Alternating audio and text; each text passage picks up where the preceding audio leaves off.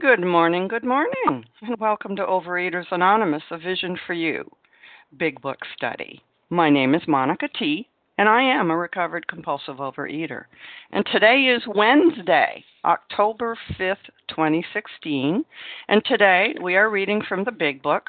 We are in the chapter, A Vision for You, and we are going to be reading from the bottom of page 153 through we're going to start with 153, and we're going to read 3 paragraphs with the first reading. Today's readers are 12 Steps, Lauren N., the 12 Traditions, Naomi B., and our text readers are Katie G., Larry K., and Sarah W. And our newcomer greeter will be Lisa H. And the share ID for yesterday, Tuesday, October 4th, 2016, is 9142. 9142. OA Preamble. Overeaters Anonymous is a fellowship of individuals who, through shared experience, strength, and hope, are recovering from compulsive overeating. We welcome everyone who wants to stop eating compulsively. There are no dues or fees for members. We are self-supporting through our own contributions, neither soliciting nor accepting outside donations. OA is not affiliated with any public or private organization, political movement, ideology, or religious doctrine. We take no position on outside issues.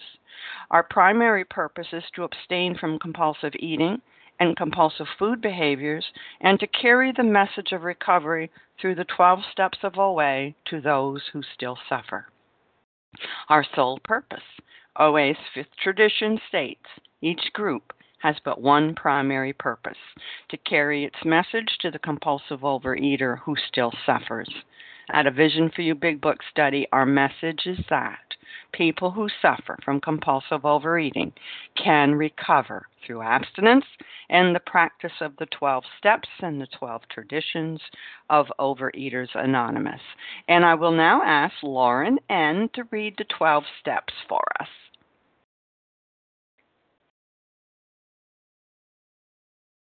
Hi, this is Lauren N. with a cold from Westchester, New York. We admitted we were powerless over food, that our lives had become unmanageable. 2, came to believe that a power greater than ourselves could restore us to sanity. 3, made a decision to turn our will and our lives over to the care of God as we understood Him. 4, made a searching and fearless moral inventory of ourselves. 5, admitted to God, to ourselves, and to another human being the exact nature of our wrongs. 6, we're entirely ready to have God remove all these defects of character. 7, humbly asked Him to remove our shortcomings. 8, made a list of all persons we had harmed and became willing to make amends to them all. 9, made direct amends to such people whenever possible, except when to do so would injure them or others. 10, continued to take personal inventory, and when we were wrong, promptly admitted it. 11, sought through prayer and meditation to improve our conscious contact with God as we understood Him, praying only for the knowledge of His will for us and for the power to carry that out. 12, having had a spiritual awakening as a result of these steps, we tried to carry this message to compulsive overeaters and to practice these principles in all our affairs. And I pass. Thank you, Lauren N. And I will now ask Naomi B. to read the 12 traditions for us. Thank you, Monica. Good morning. This is Naomi B., a grateful, recovered compulsive overeater outside Philadelphia. 1, our common welfare should come first. Personal recovery depends upon OA unity. 2, for our group purpose, there is but one ultimate authority, a loving God as He may express Himself in our group conscience. Our leaders are but trusted service. They do not govern. 3, the only requirement for OA membership is a desire to stop eating compulsively. 4, each group should be autonomous except in matters affecting other groups or OA as a whole. 5, each group has but one primary purpose, to carry its message to the compulsive overeater who still suffers. 6. An OA group ought never endorse, finance, or lend the OA name to any related facility or outside enterprise. These problems of money, property, and prestige divert us from our primary purpose. 7. Every OA group ought to be fully self-supporting, declining outside contributions. Excuse me. 8. Overeaters Anonymous should remain forever non-professional, but our service centers may employ special workers. 9. OA as such ought never be organized, but we may create service boards or committees directly responsible to those they serve. 10. Overeaters Anonymous has no opinion on outside issue. Hence, the OA name ought never be drawn into public controversy. 11. Our public relation policy is based on attraction rather than promotion. We need always maintain personal anonymity at the level of press, radio, film, television, and other public media of communication. 12. Anonymity is the spiritual foundation of all these traditions, ever reminding us to place principles before personalities. And I pass. Thank you, Naomi B. How our meeting works. Our meeting focuses on the directions for recovery described in the Big Book of Alcoholics Anonymous. We read a paragraph or two from the literature and then stop and share on what was read. Anyone can share, but we ask that you keep your sharing to the topic and the literature that we are discussing, and that you keep your share to approximately 3 minutes. Singleness of purpose reminds us to identify as compulsive overeaters only. Our abstinent requirement for moderators is 1 year, and for readers is 6 months. There is no abstinent requirement for sharing on topic. This meeting does request that your sharing be directly linked to what was read. We are sharing what the directions in the Big Book mean to us. To share, press star 1 to unmute your phone. And once you are done sharing, let us know by saying pass. Then press star 1 to mute your phone. In order to have a quiet meeting, everyone's phone except the speaker's should be muted. Today, we resume our study of the Big Book. We are in the chapter of Vision for You. We are going to be starting on page 153, the last paragraph. And 3 paragraphs will be read. The first one will be for context only, and we will take contents on paragraph 2 and 3. And with that, I'm going to ask Katie G. to read for us. Hello, Monica T. May I be heard? You may. All right. Hey, guys. Katie G., recovered compulsive overeater, anorexic, and bulimic, Boston, Mass. Years ago, in 1935, one of our number made a journey to a certain western city. From a business standpoint, his trip came off badly. Had he been successful in his enterprise, he would have been set on his feet financially, which at the time seemed vitally important. But his venture wound up in a lawsuit and bogged him down completely. The proceeding was shot through with much hard feeling and controversy. Bitterly discouraged, he found himself in a strange place, discredited and almost broke. Still physically weak and sober but a few months, he saw that his predicament was dangerous. He wanted so much to talk with someone, but with whom? One dismal afternoon, he paced a hotel lobby, wondering how his bill was to be paid. At one end of the room stood a glass-covered directory of local churches. Down the lobby, a door opened into an attractive bar. He could see the gay crowd inside. In there, he would find companionship and release. Unless he took some drinks, he might not have the courage to scrape an acquaintance and would have a lonely weekend. All right, let me get my timer, Monica T. Recovered Katie Gia, compulsive overeater, anorexic, and bulimic. Couple things I saw. Really grateful to be abstinent and to have a way of life today. So he found himself in a strange place, right? Like, I'm abstinent, but I don't have a God, right? And all of a sudden, this happened to me a lot. Like, I got fired from jobs. I was abstinent, but I hadn't yet done the step work. And feeling weak, right? Like, and this reminds me that ever since I was a little girl, for me, I didn't feel comfortable in my own skin. and I had this like emptiness inside, and I always wanted to connect with others. And in this story, I relate to that. Like, my predicament is dangerous. Like, what am I going to do? Like, if I don't fill up with food, exercise, and bulimia, like, I'm not going to be okay, right? So I'm pacing my hotel lobby, right? Like, I'm looking for connection, and I see this gay crowd. And what is the delusion?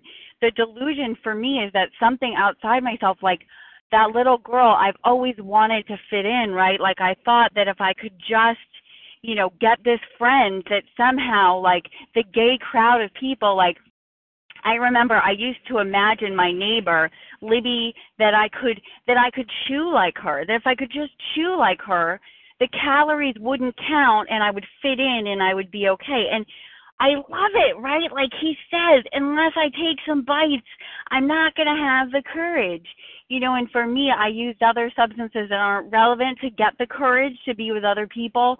Food just kind of numbed me out. And that what this reminds me that I love is that I cannot eat on the truth, right? Like, I can't eat on the truth. Like, if I look at the truth, for me to pick up the food is going to lead me, if I look at the truth, it's going to lead me down a hole where I may not come back up on. But this, like, delusional thinking, like, I look inside, I look at the candy bar, or I look at the gym, and I'm like, oh, maybe I can just be part of that gay crowd, that cool, sexy, exercising crowd, and then I'll fit in and be okay, right?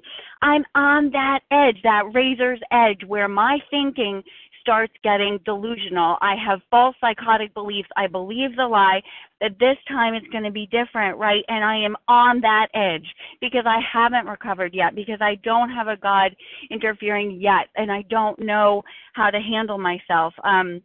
Without this God. And so it's just, I've been here, and the amazing part is with the steps, with entire abstinence and a commitment to the integrity and structure of my program, including my daily step work, this doesn't have to become me. I don't have to look for other people, places, and things to fill me up and to commit homicide, suicide that is food addiction for me. And grateful to be here on the line and to have a solution today, and to be doing it with you guys one more day, these 24 hours. And with that, I pass. Thank you, Katie G. Okay, we're going to open this up, and who would like to share? We're going to share on paragraph 1 and paragraph 2 on page 154. Chris. Good morning. This is Bella. Can I share? Bella, gotcha. And I think I heard, was it Chrissy? Chris G. Chris G. Okay. Rachel right. W. Rachel. Shannon F. Shannon S or F? You'll tell me later. Okay. Melissa C. Melissa, and I heard somebody else with Melissa. Wayne C. Lindsay. Wayne C. Wayne. Oh, Wayne. Sorry, Wayne. Yours are hey, that's okay, man. I like the name Lindsay. It's all good. Lindsay out of Wayne C. Whoa. Okay. Anybody else? Amanda R. Amanda. Okay, this is what I've got. Chris G, Bella G, Rachel W, Shannon S or F, Melissa C, Wayne C, and Amanda R. So, Chris, you're up, and then it'll be Bella. Good morning, everybody. This is Chris G. Thanks for the opportunity to share. I'm recovering in Connecticut. These paragraphs just reminded me of the uncountable amount of times that I faced this moment while in the disease. Every time I said I wasn't going to pick up again, I would pick up again. And I would say there's other things I can do, but this disease is cunning and baffling. It was not until I put down the food, and it was not until I found this fellowship that I had enough in me to press the pause button and to really think it through. And I'm just so grateful for that today, because those voices in my head that led me to going to the food are quieted. They're in the background. They're background noise now. And I am just so grateful that I can press pause. I can think it through. and I can choose to reach out to one of my fellows rather than make the old decisions that I used to make, or maybe I wasn't even making decisions because my mind was just so out of control. So thank you all, and I wish us a blessed day. I pass. Thank you, Chris G. And Bella G., it's your turn, and then it'll be Rachel W. Thank you. Good morning. My name is Bella G., and I am a thankful recovered compulsive overeater. Thank you, Monica, for doing this service, and thank you very much, everybody on the line. Bitterly discouraged, he found himself in a strange place, discredited and almost broke. Yes, it sounds very familiar. Before the program, yes, even though when I was doing diet, I was, many times I was in a strange place and where I was connected with my ego. So I was lonely and alone. And the food was in my mind. I always felt, wow, if only I would have now food, if only I can eat now. Thank you, God. Thank you, God, I am not there anymore. And I am today in a wonderful program that I live the 12 steps one day at a time, and I am connected to a loving, accepting power. And yes, even though I am connected to a loving power, and even though I live the 12 steps, yes, I am still not perfect, and life is not perfect. I have my challenges in life. But thank you, God, I am not lonely and alone. And yes, sometimes I am discouraged, but I am not alone. I don't feel strange because I am connected to a loving and accepting power. And I always have the 12 steps with me, wonderful tools that, that give me the courage to go, to understand, but not to stay there in my loneliness and in a strange place.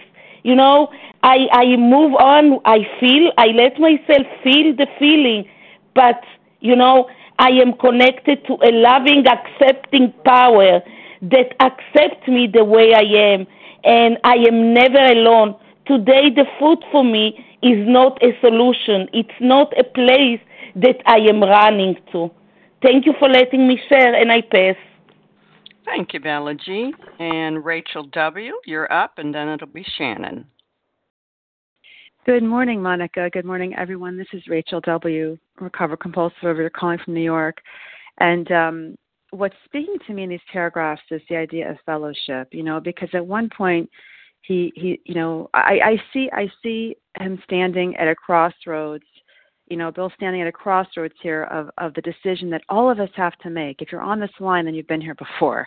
This is the point, the power of the point where power is, right? What choice should I make? And he wants to speak with someone, and in the next paragraph, he sees that there's a gay crowd, and he's thinking that in there he's going to find companionship and release. And what I see here are the two clear choices. One choice would lead him towards a fellowship that can save his life, and the other, choice is towards people who, will give him a great time and will just lead him to where he wants to go, in that way. And there's a saying that whatever way a person wants to go, God will lead him there, meaning that it all depends on our action. To me, what also is screaming out besides fellowship is action. The actions that we have to take, the external, even though in our minds we might be having this challenge, I might be having a challenge, in my head, like, what should I do? But it never fails. When I take the action of picking up a meditation book, of calling someone else, it takes me out of myself. It takes me out of this disease. And to me, these paragraphs, this is step 2. Coming to believe that a higher power can restore me to sanity. In this case, the higher power is another fellow. He wants to talk to someone, and I know for myself that when I'm in these situations where I have that agitation, and it may not necessarily be a food thought, but maybe it sometimes will, but it may not be a food thought, but it might just be the agitation of my feelings getting out of alignment or my feeling, out of alignment. I know now that these are not meant to drive me insane. Those moments are teachable opportunities. Those moments are where, it's like something, the universe orchestrated events. So I would be standing in conflict because that's where the growth is. That's where I'm going to get the courage and the power to continue doing this program. And I want to end off something that I've been thinking about a lot lately, is the idea of the choices that we make, that when it's like a tree that has a dead branch. And if I make the choice to do the right thing, to call the right friend, who will keep me aligned in this process, I'm going to end with this, who will keep me aligned in this process, it's like I cut off that branch. I don't feed the branch that's killing the tree or the vine. I cut it away. And when I do that, I allow a burst of vibrant nutrients to come into the tree, into my relationship with my higher power. And it just makes every decision moving forward so much easier to make in the right way, in the way that will be the most productive. So thank you for allowing me to share. Thank you, Rachel W. And Shannon, it's your turn, and then it'll be Melissa C. Is it Shannon F or F? Hi, guys. Shannon from Duluth, Minnesota here. Shannon F as in fun. So I'm a person, when I listen into the meetings, I love specific real-life examples. So I've got one here for you. This was a huge pivotal point in recovery while trying to live in 10 and 11 and 12. So I'm at this convention for my business, right? And they launched this huge product that is pretty much got my binge substances in it. But it's the protein drinks that only have so many X amount of grams of sugar, and you can do it, and everybody's feeling gay and happy. And, it's like down the lobby door, there's just that attractive bar. The whole convention is this attractive bar where everybody's getting well and feeling healthy. And the reality was thank God I've had enough relapse for me to see that, like, Shannon, if you go back to this stuff, you're taking control and you're opening the door to relapse. So I'm in this, like, dichotomy, or this kind of this debacle right now, where part of my brain is saying, God, don't you wish you could have been with these people drinking and enjoy this stuff? And the other part of me is like, Shannon, wake up and smell the coffee grounds here. Okay, you're a compulsive overeater. It's not worth it. This back and forth dialogue is going. So what did I do? So first off, step one, I'm powerless over this back and forth argument going on in my head because I can't get it to stop. So step two, turning my belief back to God, that God will restore me to sanity. Step three, turn my life over, then work the inventory process on it. I made a call to somebody, mentioned all the drama that's happening, and it's to where was I being selfish, dishonest, self-seeking, and fearful. And then we get into step 12, after step 11, but what happened to me is I remembered the specific part of the book where you need to call a person that is struggling to get out of yourself. So my brain is starting to think, okay, Shannon, who in your little phone booth, aka your iPhone, is struggling right now? Who is not just a person that's doing okay in recovery? Like, who is a person that is trying to get out of relapse? And God put a specific person in my brain. I called them up and said, how are you doing today? How can I be of service? And the way this person talked about struggling helped everything click in my brain so that I could get down to the heart. It was just like a 180 turn. And I was so grateful that I knew that this part of the book, and I stored it in my brain enough to the point of finding out where there's a solution and how to take immediate action. Because, man, that desire to be part of a social crowd was so elusive, and it was so tempting that I knew I couldn't control it. And I knew I had to get into the fellowship and the steps to get me into reality. And I passed. Thanks. Thank you, Shannon F. Isn't for fun. Melissa C., you're up, and then it'll be Wayne C. Hi, good morning. It's Melissa C., recovered compulsive overeater in New York. And, a couple of things jump into my mind when I read this. One is that, for normal people who are feeling a little socially awkward, having a drink or having some food at the buffet works. It's effective for people who don't have what I have, which is, why it seems like parties and social gatherings, happen around bars and buffets, because it does relax people. It does open people up. It does make them feel more socially comfortable. But the problem is, I'm not a normal eater. I'm not a normal person, and so it doesn't do that for me. That's the lie of my disease, telling me, yes, you'll feel comfortable. You'll loosen up. You'll make some connections. It'll be social, but it doesn't stay that way. That's a bite of it. And then, my reality is that I want everyone in that room to kind of disappear and just give me the substance, because the substance becomes far more important than the fellowship, or the human connection that I crave. That's the nature of my disease. And so, when I think about this part where he's sort of looking at the bar, wanting to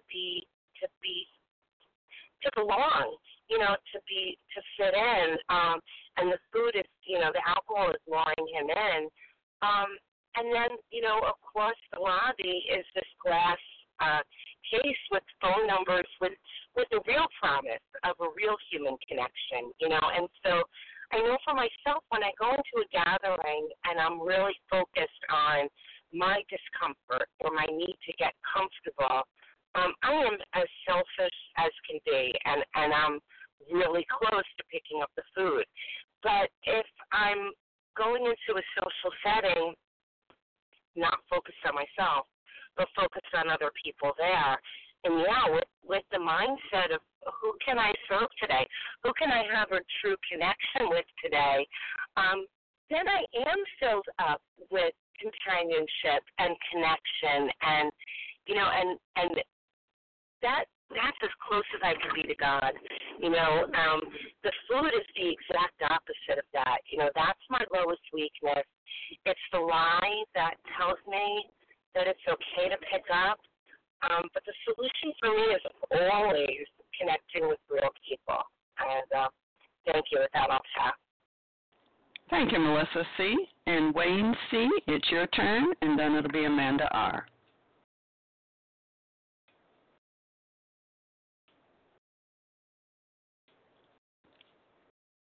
Star 1 to unmute, Wayne. We can't hear you. Oh, thanks. Yeah, of course, the iPhone, right? It fights you just when you need to hit the work. But thank you, everyone, and just want to surrender my ego and my desire to try and sound more intelligent than I actually am, and that's a problem for me. So it really blocked the steps for me, and learning from good people like you all here. So I was just I knew too much for my own good, but I just want to surrender. Yeah, it was a good reading, and pretty new to vision, and dare I say to trying to learn the steps in a way that's meant and designed. But I think that reading for me tells me that the phone call, that's sort of symbolic. It's amazing how almost 100 years later, the phone is a lifeline for me. Maybe, I don't know if Bill had done the steps yet, but maybe that was the first indicator of steps in action. And I think I need to learn how to do that, because I'm at the first sign of trouble, in life, business. I've also tried some business ventures and whatever, and I crumble like a house of cards, because I don't have that connection with a higher power of my understanding where I can rely and take comfort I just more.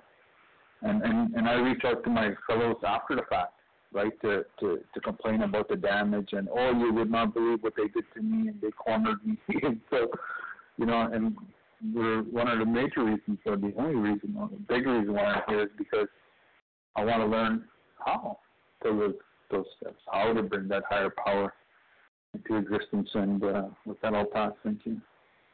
Thank you, Wayne C. Amanda R., it's your turn.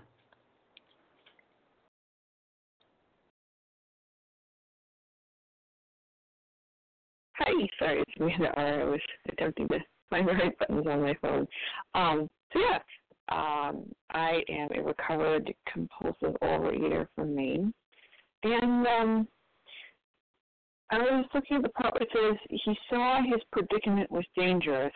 And I think a lot of times I like to be in denial about my predicament. I'm going through a kind of it's honestly, it's a really difficult family situation right now. It's very painful, and I'll start feeling like, oh my goodness, I just want to lie on the couch with a big warm blanket over me, and I don't want to make any of those phone calls, those outreach calls. I don't really want to work step 12. And this is the voice of my disease saying, take it easy. It's the self-pity creeping in. Boy, life has been really rough on you today. Just focus on yourself and give yourself what's comfortable and do what feels good. And there's nothing wrong with doing what feels good as long as it isn't getting in the way of my steps. So at that point, I have to honestly recognize, this is a dangerous predicament for me. I mean, I'm not thinking about the food yet, but it's surely not far behind because I'm getting very self-centered. So that's when I pull out the steps. I do a 10-step, call somebody and honestly say, these are my character defects, and also to really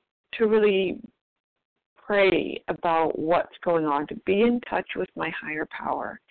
And I think at that point the worst thing I can do is say, it's not too serious. I'll just muddle on words, and I don't really have time for a 10-step. I can deal with this. This isn't so bad. But to be honest, that yes, my predicament here is a real problem, and the only way I know to get out of predicaments like this without, starting the compulsive eating again is to use these steps.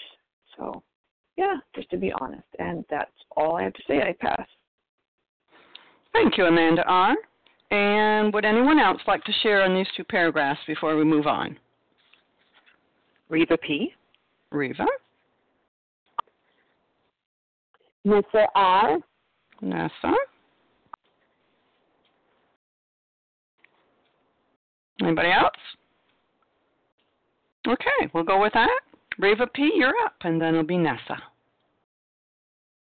Good morning. This is Reva P., grateful, recovered, compulsive overeater. I'm just getting my timer.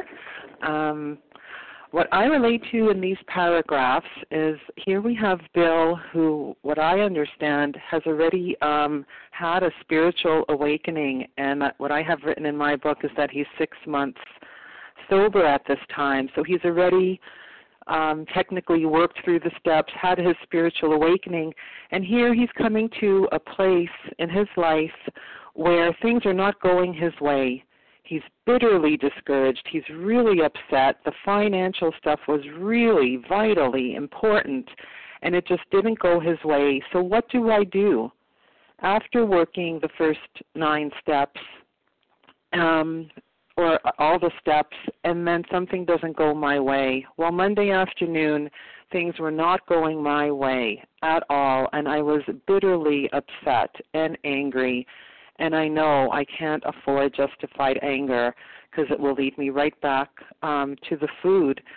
So this is my choice. Once I have once I know about the steps, once I've done the work, what the promise says is I will have a sufficient substitute Yes, and it is vastly more powerful and amazing than I could ever imagine. And that substitute was working steps 10, 11, 12, sharing with another fellow, and I can't tell you what a shift there was. So much more peaceful, so much more able to go on with the day yesterday. It was just a miracle, just amazing. And that's life, and that's going to continue happening. I'm never finished. So what this program promises, as opposed to abstinence only, is that I will have a substitute for when I get restless, irritable, discontent, angry, fearful. There are steps I can take so that I can open my channel, access my higher power, and I can be at ease and peace. So I don't need my drug of choice. With that, I pass. Thank you, Reva P. Nessa R., it's your turn. Hi, good morning. Vision for you. This is Nessa R., recovered in Toronto, Canada. So this is Bill Wilson of the Mayflower Hotel in that, I guess, pivotal moment that I am so grateful for, because without it, I know I wouldn't be here. And this reminds me of the decision that we all have to make every day, many times a day sometimes. He knew he was powerless over alcohol. He was telling himself some lies, but also some truths. You know, he was looking for the conviviality. He was telling he could just have a ginger ale or something like that, but he knew that he was powerless. And, you know, the Big Book doesn't promise that we're never going to be tempted. You know, one of the promises in page 84 is that when tempted, or if tempted, we will recoil from it from a hot flame. So we're not immune, but we just have a different coping mechanism, and it is so described so beautifully in the bottom of page 25. This is one of my favorite paragraphs in the whole entire book. If you are a serious alcoholic, as we were, we believe there is no middle-of-the-road solution. We were in a position where life was becoming impossible, and if we had passed into the region from where there is no return to human age, we had but two alternatives. One was to go on to the bitter end, blotting out the consciousness of our intolerable situation as best we could. The other, to accept spiritual help.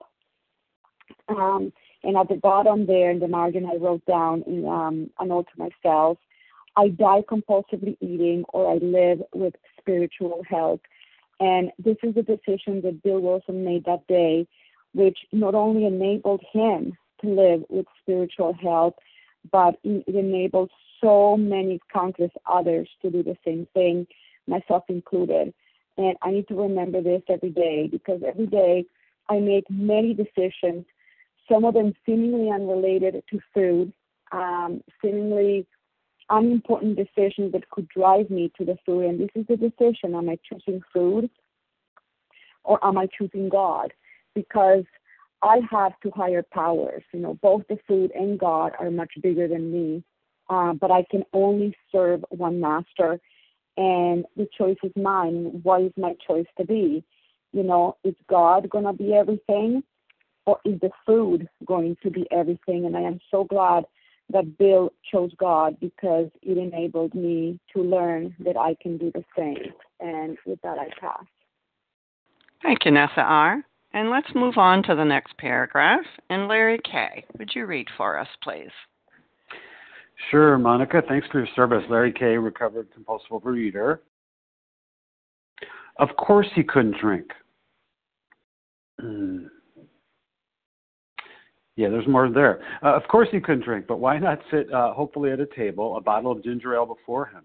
After all, had he not been sober 6 months now? Perhaps he could handle, say, 3 drinks, no more. Fear gripped him. He was on thin ice. Again, it was the old insidious insanity, that first drink. With a shiver, he turned away and walked down the lobby to the church directory. Music and gay chatter still floated to him from the bar.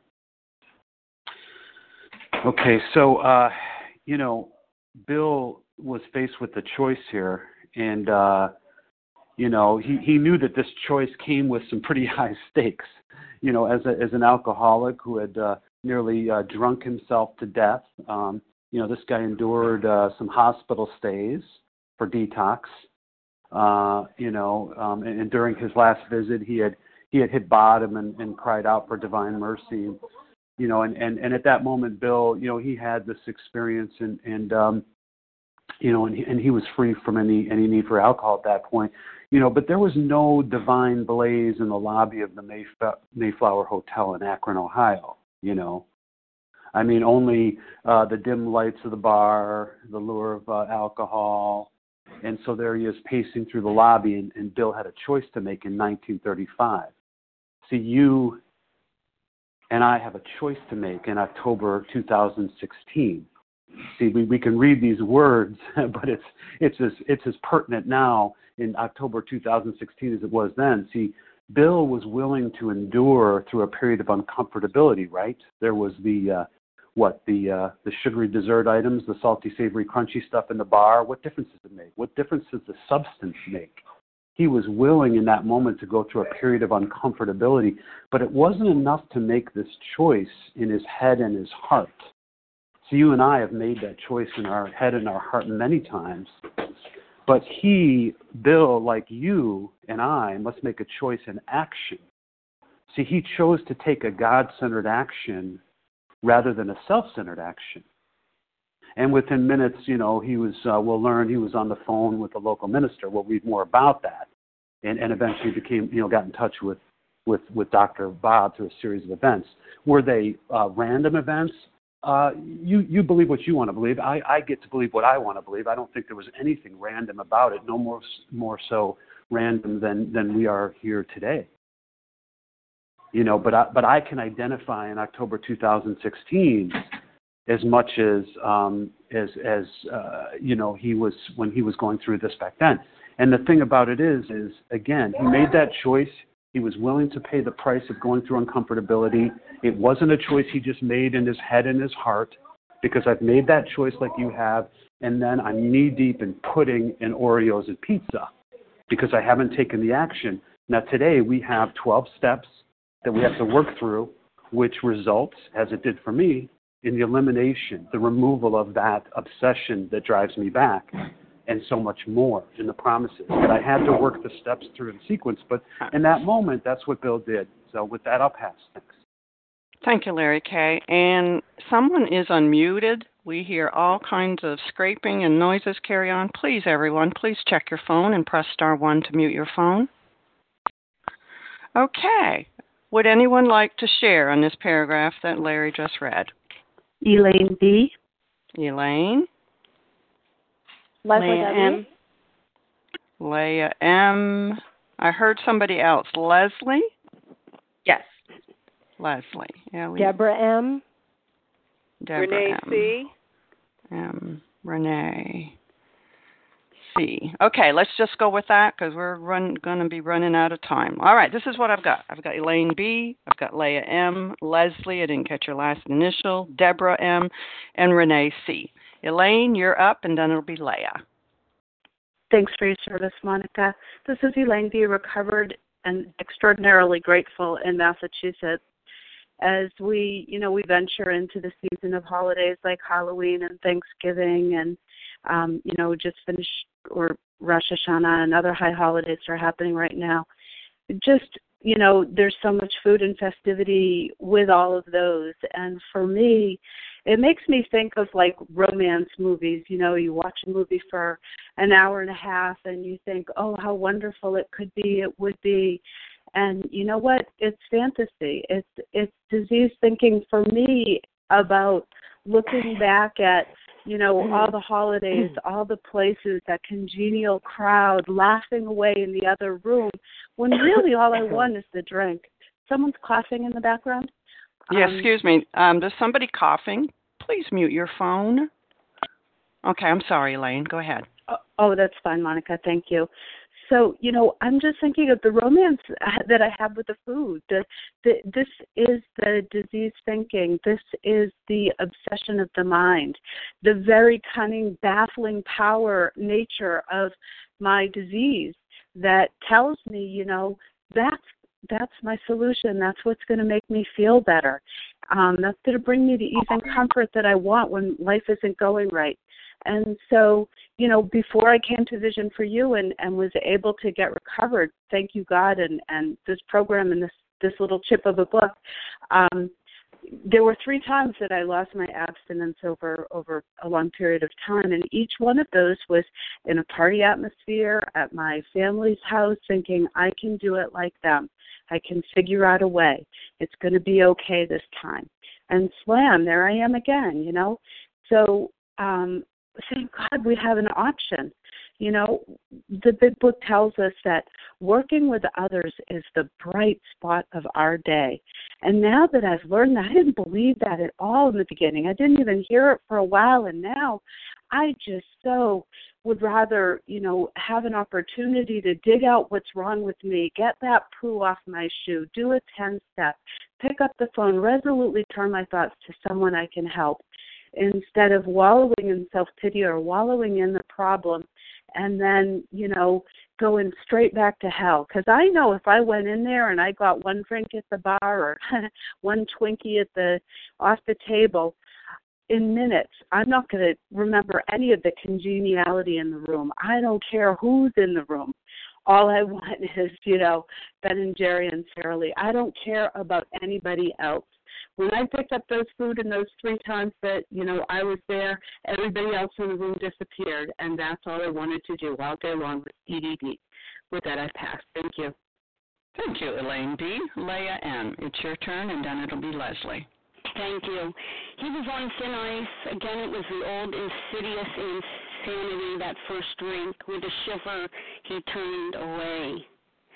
I mean, from all appearances, Bill is in hot water here. In this example, a piece of history, you know, for the first time since Bill's spiritual awakening in Towns Hospital, Bill is now humbled once again by the phantom of King Alcohol, because the disease is whispering in his ear.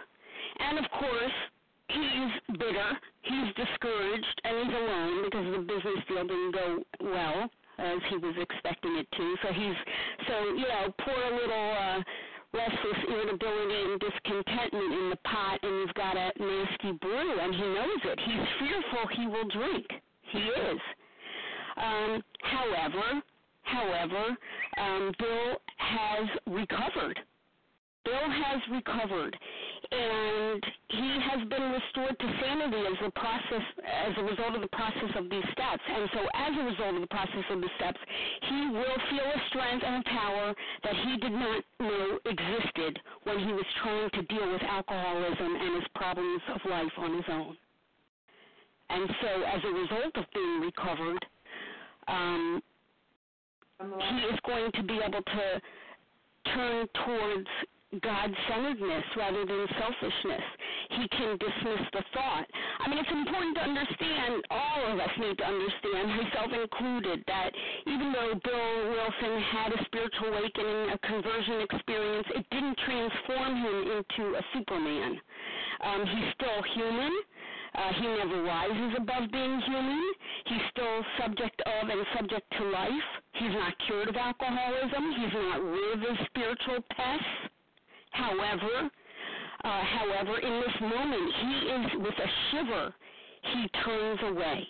He is able to make a choice because he is now God-centered. He's going to go carry that message. He realizes that, carrying the message of recovery to other alcoholics has allowed him to stay sober during these 6 months, and he sets out to find a kindred soul.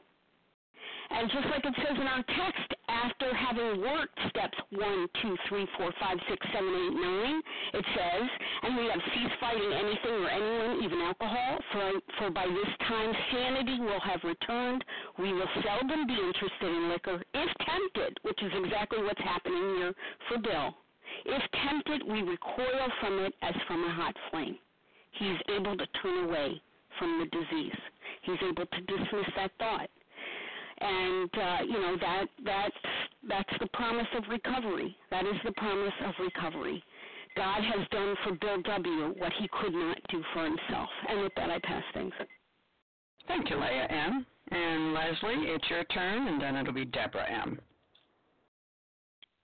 Hi, this is Leslie W. I'm a recovering compulsive overeater in Tennessee, and I love this paragraph because it kind of breaks it down in one simple paragraph about the thought process that Bill W. went through, and I also loved what Larry shared about the fact that Bill W. is not a superhuman being. I mean, this is what he had to do. This is what all of us have to do in order to recover. And the first part where it says, of course, he couldn't drink, to me that's his self-knowledge. That's okay. Of course not. I can't have a drink. That's what his brain is, his mind is telling him that doesn't make sense. But why not sit hopefully at the table? That he immediately switches from that self-knowledge, which avails us nothing, to that self-will, which just says, well, why can't I just sit there? Why can't I just sit? Why can't I just soak it up? I might be able to have a couple of drinks. I mean, he kind of like argues with himself back and forth. I mean, that's his own self-will trying to break through. Hello, you have reached 865-397-7689. We can't take somebody what that is. Oh, that's okay. It's no problem.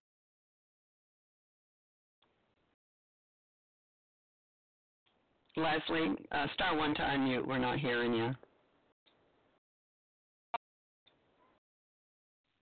Can you hear me now? Yes, we can. Okay, thank you.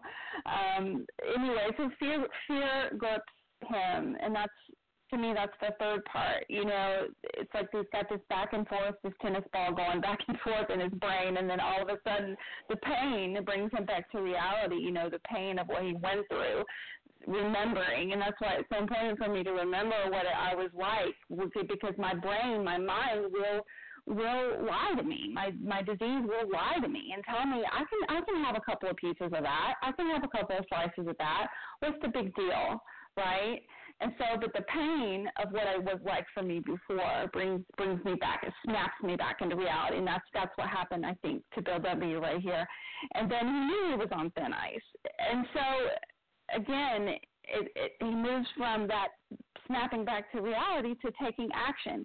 It says with a shiver, he turned away. He turned away and walked down the lobby to the church directory. He took an action. He made a choice. And I think that his step work up until that point enabled him to be able to make that choice. That spiritual experience he had enabled him to make that choice. And then it also says music and gay chatter still floated to him from the bar. It's important for me to also remember that, life goes on. I mean, thank you so much. And with that, I pass. Thank you, Leslie W. And we only have a couple of minutes, so I'm not sure. Well, Deborah, could you got Deborah and Renee. So, Deborah, you're up. Thank you. Hi, this is Deborah M. from Pennsylvania. Can you hear me? Yes. Great. Because I rarely talk. I'm one of those silent people, and I have to jump in this morning because this paragraph is so important to me because I've had a chance to stand on this very spot, to walk in the lobby of the Mayflower Hotel. It's not called that now. But to me, this is where kind of like a corny Hollywood movie, the clouds part and the shaft of light comes down, and this is God's presence, that this is what we do, and I've been hearing that all morning, as we make that decision to take action. But when I had a chance to visit this, I was walking back and forth, like, where would the bar have been? Where would the phone have been? Just going back and forth, because with a shiver, he turned away and walked down the lobby to the church directory. And I thought, what if he didn't? And he turned and walked toward the attractive bar with music and gay chatter. Would we be here? And that is the call that I feel every day in my recovery I need to do. And I always say, God, please direct my thinking, because if it's going toward food thoughts, I always say it's like Jaws music, that boom, boom, boom, boom. And I have to just either drop to my knees where I am or just scream, God, please help me and direct my thinking, then I make a phone call. That has been so much a part of the structure of my recovery, and the hope and the spirituality is to turn, just to make that turn toward recovery. Thank you. Thank you, Deborah M. And I'm sorry we have come to the end of our time here this morning. I'm sorry, Renee. Thank you to everyone who has shared. Please join us for a second unrecorded hour of study immediately following closing. We will now close with the reading from the Big Book on page 164, followed by the Serenity Prayer. And Sarah W., can you read for us, please, A Vision for You? Our book is meant to be suggestive only. Thank you for your service, Monica. This is Sarah W., grateful, recovered, compulsive overeater. Our book is meant to be suggestive only. We realize we know only a little. God will constantly disclose more to you and to us. Ask Him in your morning meditation what you can do each day for the man who is still sick. The answers will come if your own house is in order. But obviously you cannot transmit something you haven't got. See to it that your relationship with Him is right, and great events will come to pass for you and countless others. This is the great fact for all. Abandon yourself to God as you understand God. Admit your faults to Him and to your fellows. Clear away the wreckage of your past. Give freely of what you find and join us. We shall be with you in the fellowship of the Spirit, and you will surely meet some of us as you trudge the road of happy destiny. May God bless you and keep you until then.